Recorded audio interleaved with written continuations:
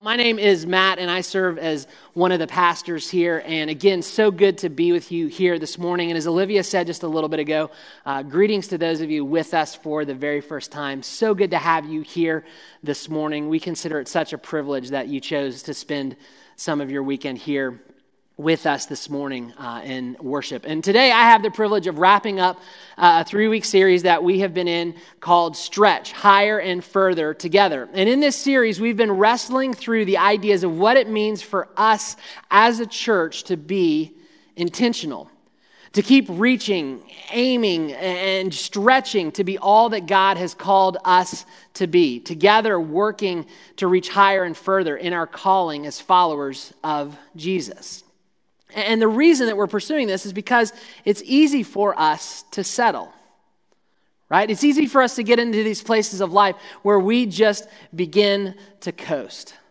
Everything that life is throwing at us, everything that's coming our way, all the things that we're dealing with, our goals, our successes, some of our struggles, some of our failures, we can just kind of get wrapped up in our own world, and we can segment our faith as something that we do once a week or maybe even a couple times a month as we walk through the doors of the church.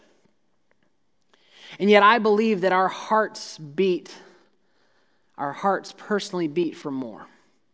That we were created for more. And I know that our heartbeat as a church definitely is beating for more.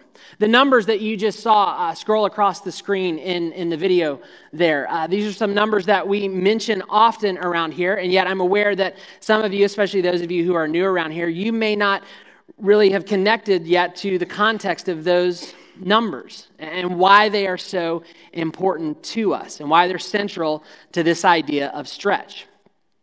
50,000. 50,000 is a hugely important number to us, and it has been since the beginning of this church. Back in the summer of 2010, 6 families gathered together to begin praying about this vision that God was beginning to birth in them of starting a new church.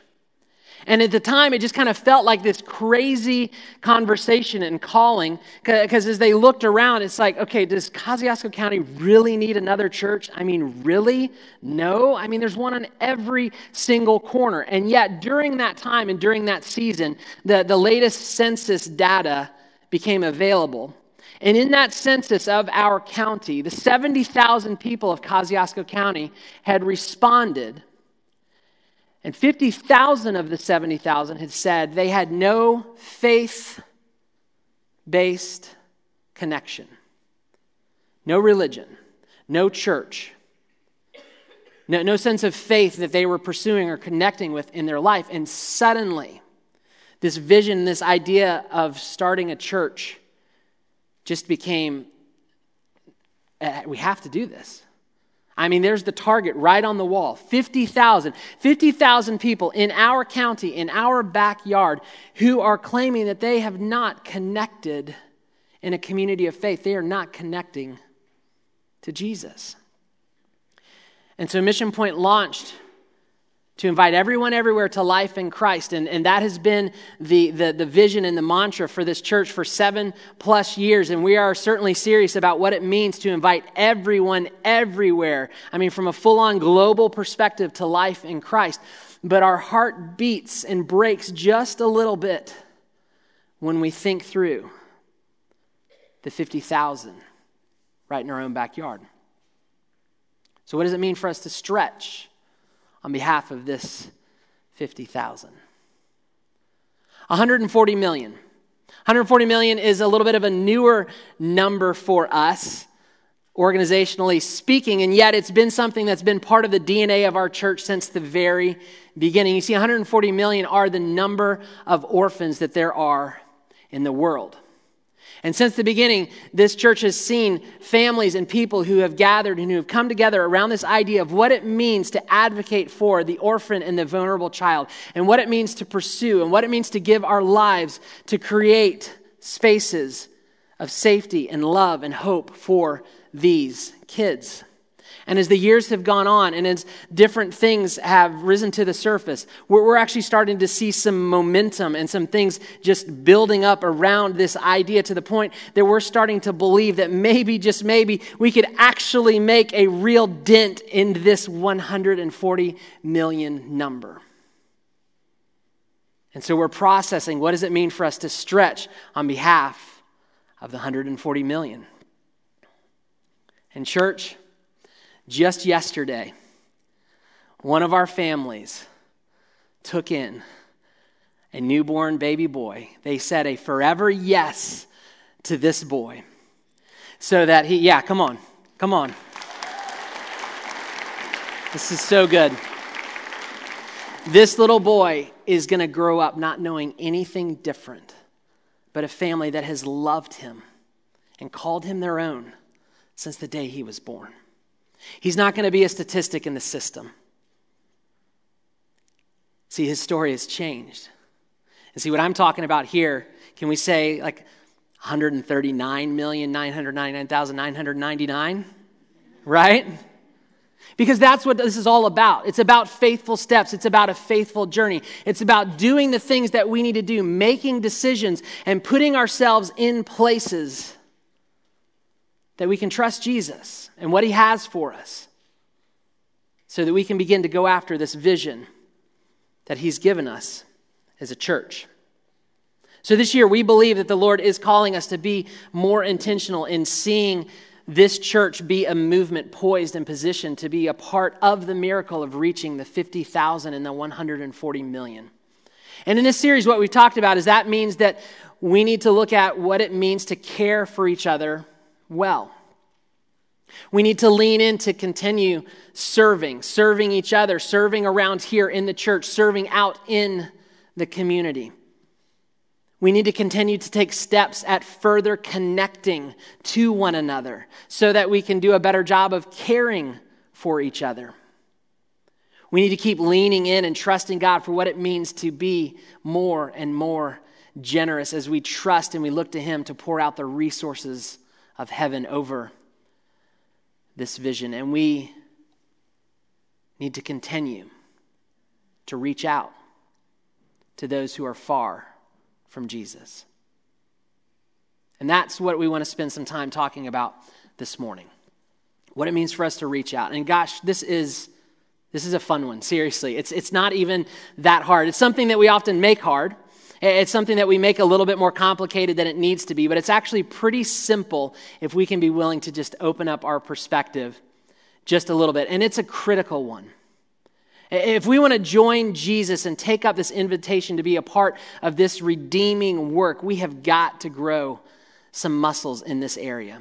If we want to be serious about reaching the 50,000 and the 140 million, this is an absolute must. So if you have your Bibles, go ahead and open them up to Matthew chapter 28. Matthew chapter 28. And if you don't have your Bible, as always, we will have the scripture up on the screen for you.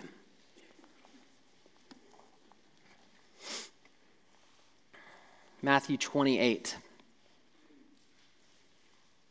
Now, if you are anything like me and you spend some time growing up in the church and you've sat through a number of Sunday morning environments and all kinds of different classes and Bible studies and perhaps missions conferences, you have already jumped to massive conclusions, as I've said. Let's open to Matthew chapter 28, because you're sitting there and you're going, Great Commission. Okay, obvious, duh. Of course he's talking about that. He's talking about sharing the gospel, everybody. Okay, take it all over the planet. It's a big deal. 10 minutes to lead up for that. All right, stretch. All right, I'm going to stretch out in this tiny little chair, and okay, whatever. Come on, Pastor. Great Commission. Come on.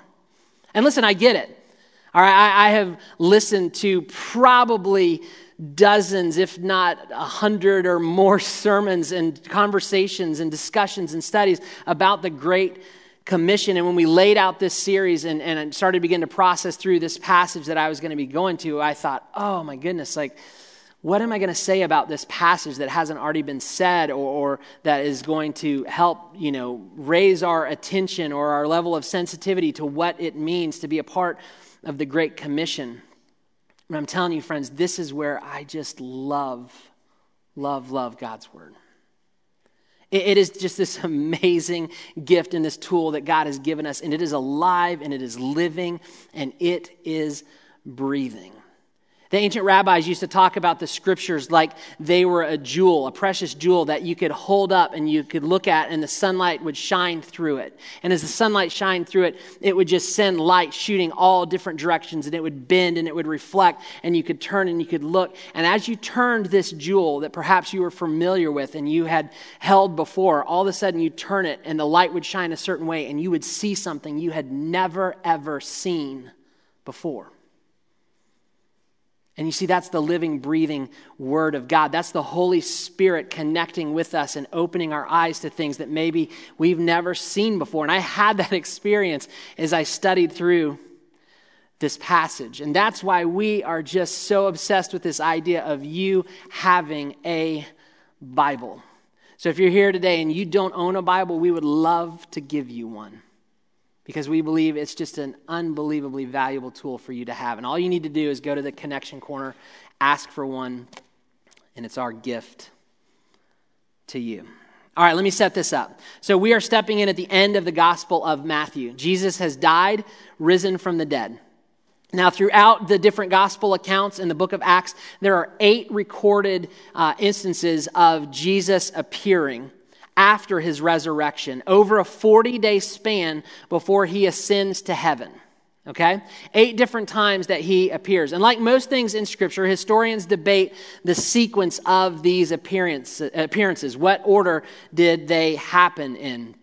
And I think the first one is pretty obvious, and we'll dive into that. So we're going to show up here at the tomb where Jesus' body was laid after he was crucified. And we check in with 2 of the Marys. And by the way, if you were a woman back in those days, that was your name. You were just called Mary, all right? It's like, my brother Daryl, my other brother Dale. It's like back then it was just Mary, my other sister Mary. That's just the way it was. So we're going to check in on a couple of the Marys. Matthew chapter 28, verse 5. And as they approach the tomb, they see the stone has been rolled away, and an angel approaches them. The angel said to the women, "Do not be afraid, for I know that you are looking for Jesus who was crucified. He is not here. He is risen, just as he said. Come over and see the place where he lay. Then go quickly and tell his disciples, he is risen from the dead, and he is going ahead of you into Galilee. There you will see him. Now I have told you." So the women hurried away from the tomb, afraid yet filled with joy, and ran to tell his disciples. Suddenly Jesus met them. "Greetings," he said. They came to him, clasped his feet, and worshipped him. Then Jesus said to them, "Do not be afraid. Go and tell my brothers to go to Galilee. There they will see me." Okay, so the only thing I want to capture here in this is the repeated statement that both the angel and Jesus make to the Marys. Hey, listen, Jesus, he's alive. I'm here. Don't be afraid. Go tell the disciples. Go tell my brothers to head to Galilee. All right, Jesus will meet them there. I will meet them there. It's something repeated twice right there. Now, Jesus, just a few days before his arrest and his crucifixion, he's at the Last Supper with the disciples in the upper room, and he gives notice to this as well. Matthew 26, verse 32. "But after I have risen, I will go ahead of you into Galilee." And so it's kind of the only one of these appearances that sort of has a date on the calendar, if you will, a location on a map of, hey, this is where I'm going to meet you, head there. Well, according to the timeline presented in the Gospel of John, it would seem to me that he appeared to the disciples possibly twice before that, okay? They are hiding behind locked doors in Jerusalem, and Jesus just suddenly appears to them. Okay, now you got to think, these are Jesus followers, the people who have identified him as the Messiah, the hope of the world, God's gift to humanity to come and to redeem the mess that people found themselves in. And then everything just gets wrecked when Jesus dies. And so the religious leaders of that day who were responsible for getting Jesus arrested and killed are also working to kill the movement of Jesus, to wipe it out. So these guys, they're in hiding. And so Jesus appears to them behind locked doors, just appears in Jerusalem. He talks to them. He lets them touch him to see his wounds, asks if he can have anything to eat, because I guess being dead for a few days makes a guy hungry, and you don't want to be hangry. Even the Savior of the world needed something to eat. So they get him something to eat, all right? So I think he appears to them twice. And then after that, I believe that this meeting in Galilee is something that happens soon after this predetermined meeting. Something of really significant importance, because something that was mentioned 3 times before it happens. Jesus calls his disciples to go somewhere, like he often does. And they do it. So many fascinating things about this to me, this journey, this meeting in Galilee. From Jerusalem to Galilee is about 70 miles. 70 miles. Now remember, we're not living in a day and age of Uber, okay? It's not just like, hey, let's get a ride up to Galilee. No, they are making this trek by foot. It would have been about a 3-day journey. And the request of go to Galilee meant they are coming out of hiding to now walk by foot 70 miles north. And in this moment, I just wonder, how are they doing? What are they thinking? What must be the process going on in their mind? What are the discussions as they're sitting around the campfire for a couple nights making this journey? Certainly they're looking over their shoulders, wondering and worried who's watching them. And as they're making their way north, hoping to rendezvous with their risen leader, they have to be wondering, what in the world is going to happen next? Is Jesus even going to be there? No answers, no clarity, just another calling to follow Jesus, to listen to him, to do what he asks them to do. And another fascinating element to me is he's bringing them back to the beginning. This is the place where many of the disciples met Jesus for the first time, in Galilee, around the Sea of Galilee. The place where he called them to drop everything and follow him. And so we'll pick it up in verse 16, where they show up in Galilee for this meeting. Then the 11 disciples went to Galilee, to the mountain where Jesus had told them to go. When they saw him, they worshiped him, but some doubted. Then Jesus came to them and said, "All authority in heaven and earth has been given to me.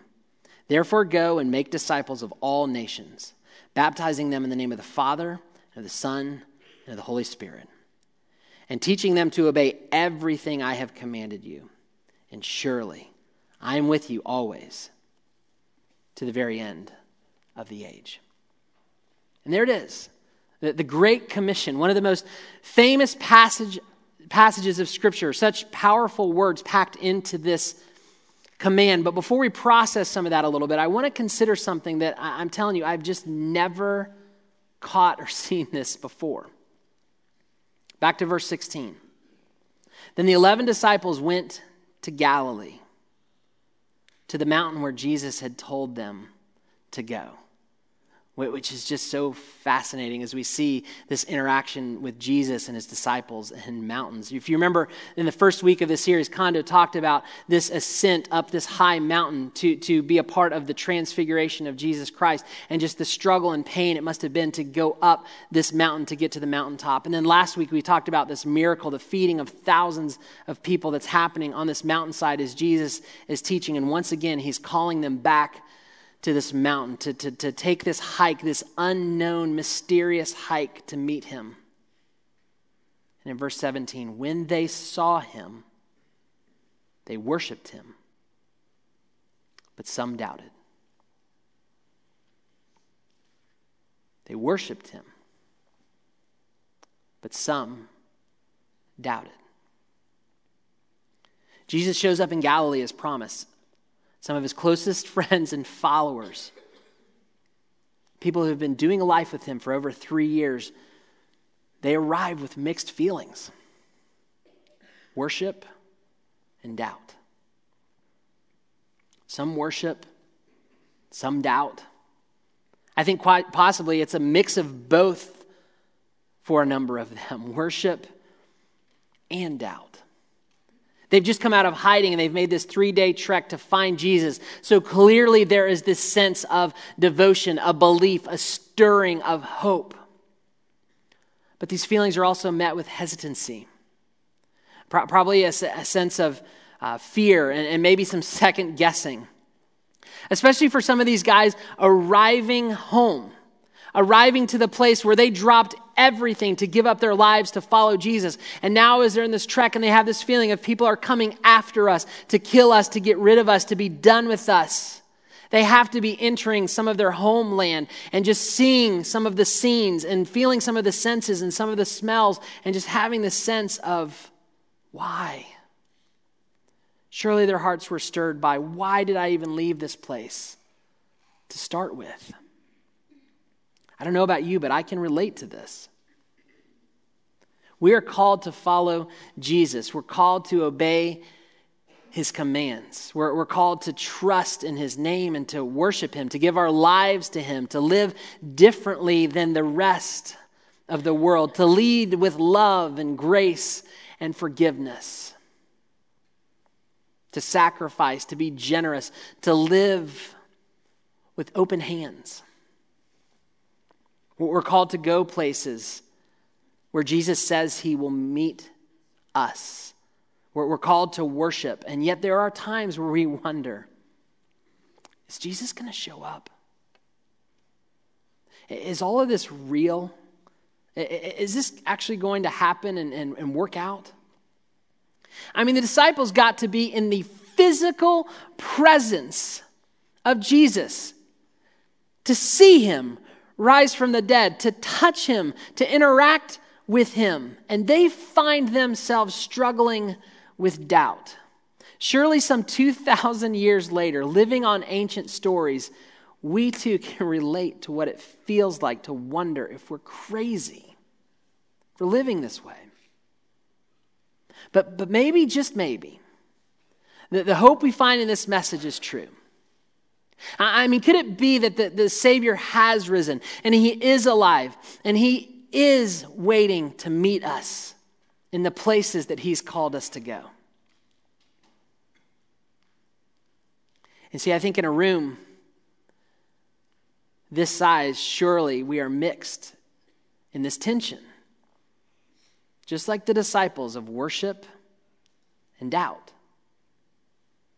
Worship and doubt. And yet some of us have a lifetime of experiences where Jesus has shown up. We have experienced his promises to be true and his presence in our lives to be real. And so many of us, that's why we come filled with thanks and praise, ready to pray and sing and wanting to make right our wrongs and humble ourselves in confession, ready to give generously, ready to profess our faith in circles of community because we've experienced that. Because in our lives, we've seen Jesus show up. We've seen Jesus fulfill his promises. Some of us here are still seeking. We've tasted some of the hope of Jesus, but we're not yet convinced. We're still wondering. Some have been burned by a relationship that professed faith in Jesus. Or some of us even burned by a church, possibly even this church. And the pain and frustration has you not sure where you fit in. And so some come in filled with some doubt and fear. And yet we all gather together and we worship. You see, I believe that is just this beautiful, messy, real picture of discipleship. You see, Jesus shows me that in the way that he responds. Look at what he says to this mixed up bunch of disciples. He gives them the same commission. Verse 18, then Jesus came to them and said, all authority in heaven and on earth has been given to me. Therefore go and make disciples of all nations, baptizing them in the name of the Father and the Son and of the Holy Spirit, and teaching them to obey everything I have commanded you. And surely I am with you always to the very end of the age. So amazing to me how Jesus handles this tension with his disciples. These guys who have journeyed with him, these guys who have experienced just about everything you could experience. He doesn't separate them. You know, he doesn't pull aside, you know, the good guys who've got it all together and they're settled in their faith and they're good to go. He doesn't go like, all right, you guys just hang over here for a second while I straighten out the doubters, okay? He doesn't look over and be like, all right, you guys riding the struggle bus, okay? I mean, seriously, really? Like, you touched me, I'm here, you saw me eat a sandwich, like, come on, what else do you need? What do you not get here? See, he doesn't do that. He doesn't challenge them to get it together. He doesn't press into them to have more faith. He doesn't hold a Q&A session to clear up some of the doubts. He doesn't crank out one more miracle to renew anyone's beliefs. And maybe most importantly and most impressively is he doesn't send anyone away. He calls them to the same Great Commission. He does the same thing that he always does. He gives an invitation. He invites his people to join him in the great work of redemption. He doesn't give a lot of answers. He doesn't even come close to answering and clearing up every question. He gives a simple command. And even in that command, in his loving grace, he makes a promise to be with them every step of the way. There's so much to unpack in these couple of verses, and I'm sure many of us have heard that in a variety of ways, and not to cut short anything on what it means to go into all the world, or the power of all authority in heaven and on earth has been given to Jesus. The piece I would ask you to consider today is the simple phrase found in verse 19. Make disciples. Make disciples. The language and the verb structure of this passage really heavily points to this phrase as being the big deal. And if we're going to stretch and we're going to reach further and higher together, we must take this command seriously. If we are going to lean in and make a dent in the 50,000 and the 140 million, this command has to be sitting at the forefront of our minds and be a part of our daily journey. So what does it mean? It means being intentional about leaning into relationships and sharing the gospel in our spheres of influences. As I said before, we can make this harder than it really is, but I think in its simplest form, it means to be intentional about leaning into relationships and sharing the gospel in our spheres of influence.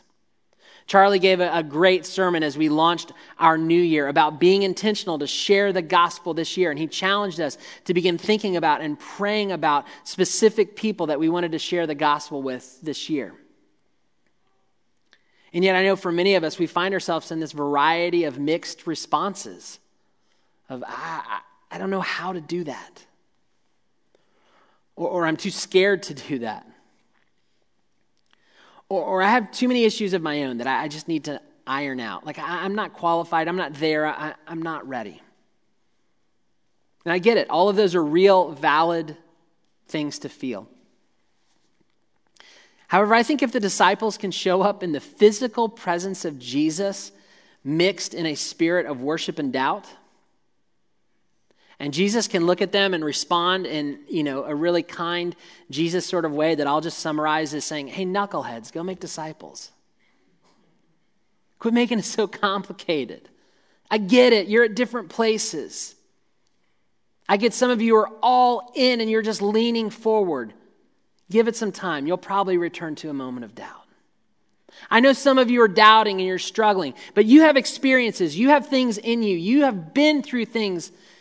And if you let the Spirit move in you and return to the truth of those moments, you'll have what you need. You see, I'm pretty sure he'd lean in and he would say the same thing to us. But you may say, hey, wait, but my life's a mess. Okay. I'm really, really glad that you're here. Truly. Please find someone to talk about that and open yourself up to being discipled. Which is just a really fancy way of saying find someone who's walked a little bit further down the journey than you and let them begin to come alongside you in your faith journey and help you in your walk. I just mentioned Mike and Myra Taylor, married for 36 years, about to teach a marriage class. You think maybe those of us who have been married, say, 35 years to 0 years, could maybe get something out of that? See, that's discipleship. That's lives coming together. That's opening up the story of what Jesus has done, the ways that he has shown up, and holding that out freely so that others can take part in that miracle of grace and love and hope. But you might say, but wait, I just have so many questions. Awesome. Again, I'm so glad that you're here. But don't just come and go and carry those questions. Find someone to talk to who can begin to answer a few questions for you. But more than just answering the questions, better than just answering the questions, someone who can talk and walk with you to the place where you can begin to understand that following and trusting Jesus, things don't always have to be clear. Or maybe you're saying, hey, I'm good with Jesus. I just don't know how to share the gospel. Or I'm just too scared. Okay? If you want to learn to share the gospel in what I believe to be a truly effective making disciples sort of way, build relationships with people and be intentional about sharing your story. What do I mean by that? Share your success, share your failures, share your dreams, share your pain, share your story. Share your story. There is power in your story. Consider the Me Too movement. Consider the Me Too movement for just a moment. A growing community of people that have just begun to take up the national conversation in just a pretty major way. This growing community of people sharing horrific stories of abuse.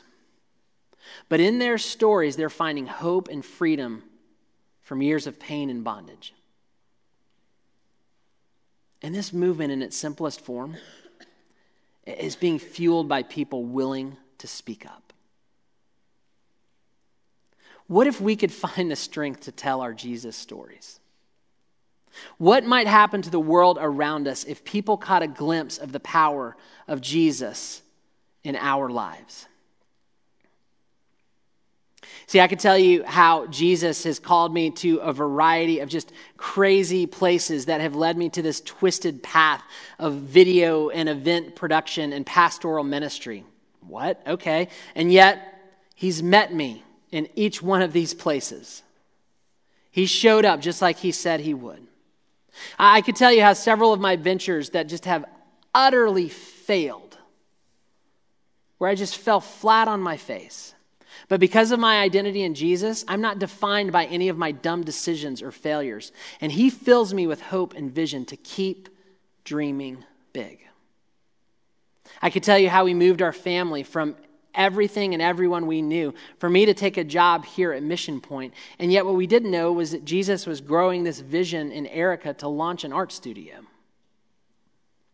I could share with you how with not enough time, not enough money, not enough resources to pull it off, Jesus has opened every door to that studio. And we've had the privilege of connecting with over 2,000 people since April of last year. And in those moments, we've started to build relationships with people who are finding hope and healing in this place. Wasn't even on the radar, but Jesus showed up.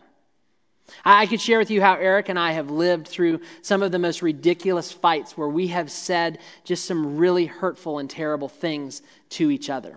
But because of Jesus' presence in our lives, we keep seeking out forgiveness and making a choice to change the tune of our fights, to fight for our marriage rather than against each other.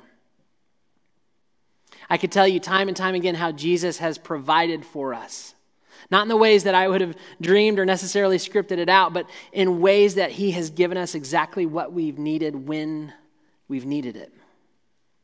I could share with you how our journey into foster care has been one of the single hardest things that we have ever been a part of. But Jesus has used it to shape and change our family forever. You see, Jesus is all over our crazy, mixed up, messy story. And we often show up to the party filled with doubts.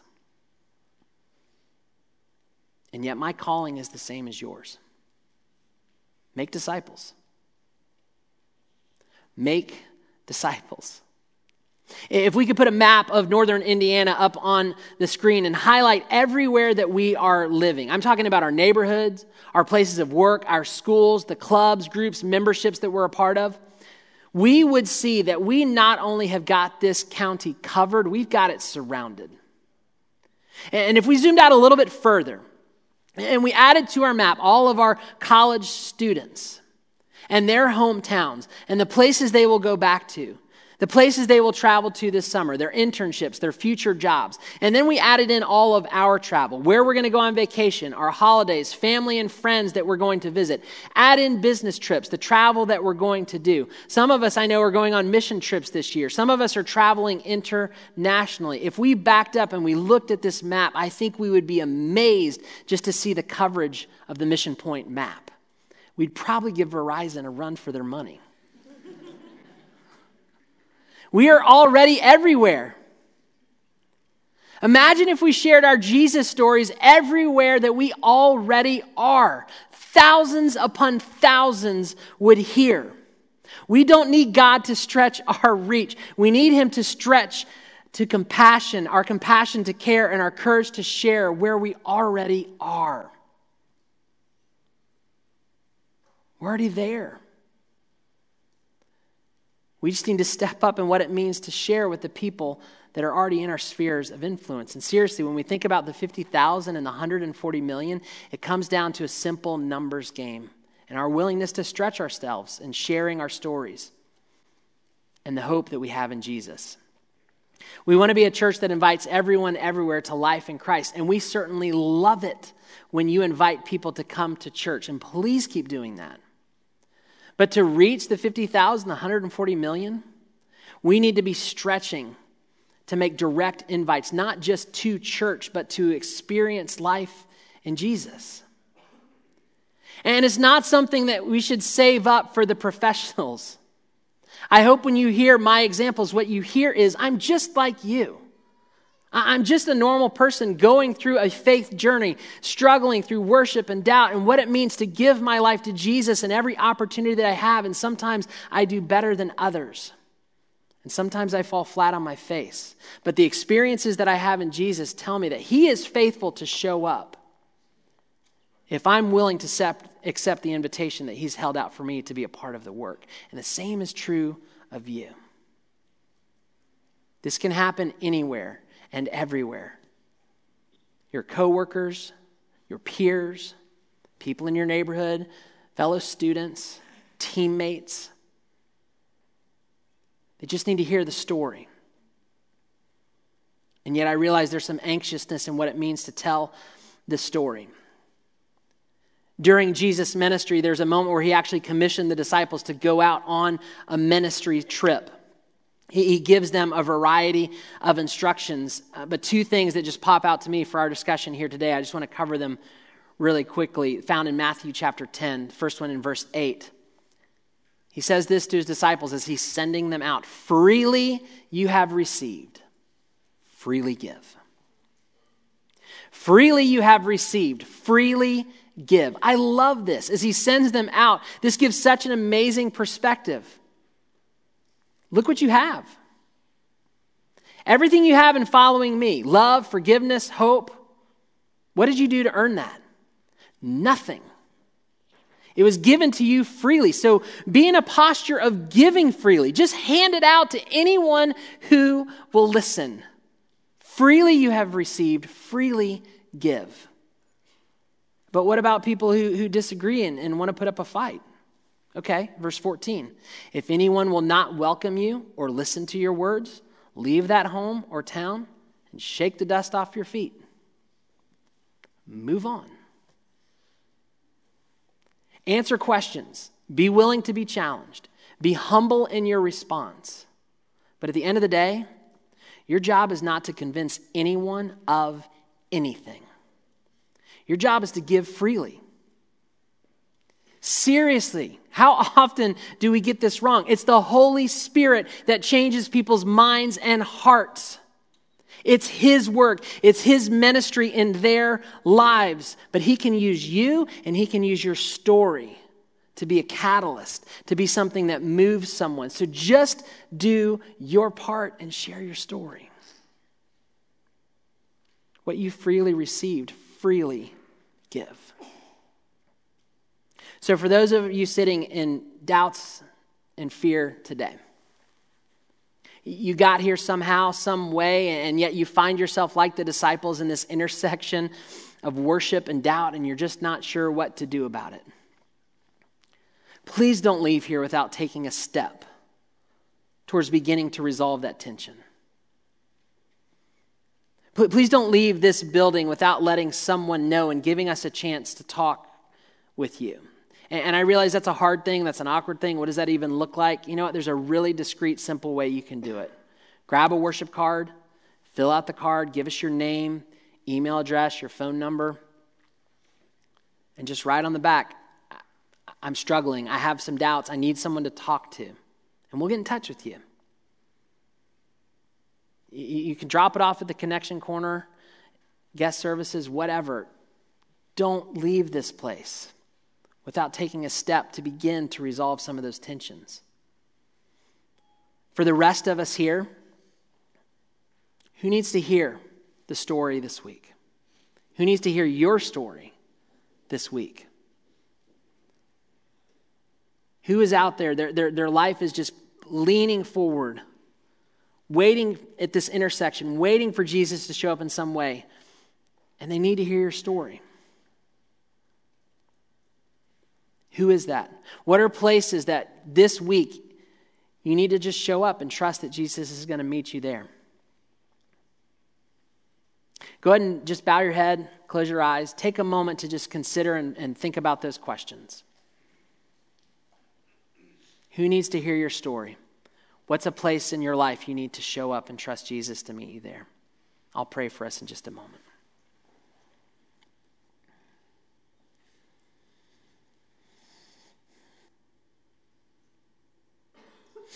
Father, we thank you so very much for your loving pursuit of us. Thank you for your Son, Jesus Christ, and all that we have in him. Thank you for the honesty of this passage. The reality of seeing your disciples show up in worship and in doubt. And yet you embrace them right where they are. God, I love that about you so much, that you accept us exactly as we are, exactly as we show up. But you love us too much to leave us there. So, Father, give us the courage to lean into the next steps for us individually. And I thank you that you know what that is for each person here. God, whether we need to wrestle through some doubts and some questions and we need to find some people to shoulder up with, to share some experiences, or we need to get to work and what it means to build relationships and share the story of Jesus Christ in us. God, move us in that way. I pray a very short time from now that we could look up and just be amazed at the miracle that you are doing in and around and through us, in only ways that you can do it. Find us faithful in these things, we pray. In Christ's name, amen.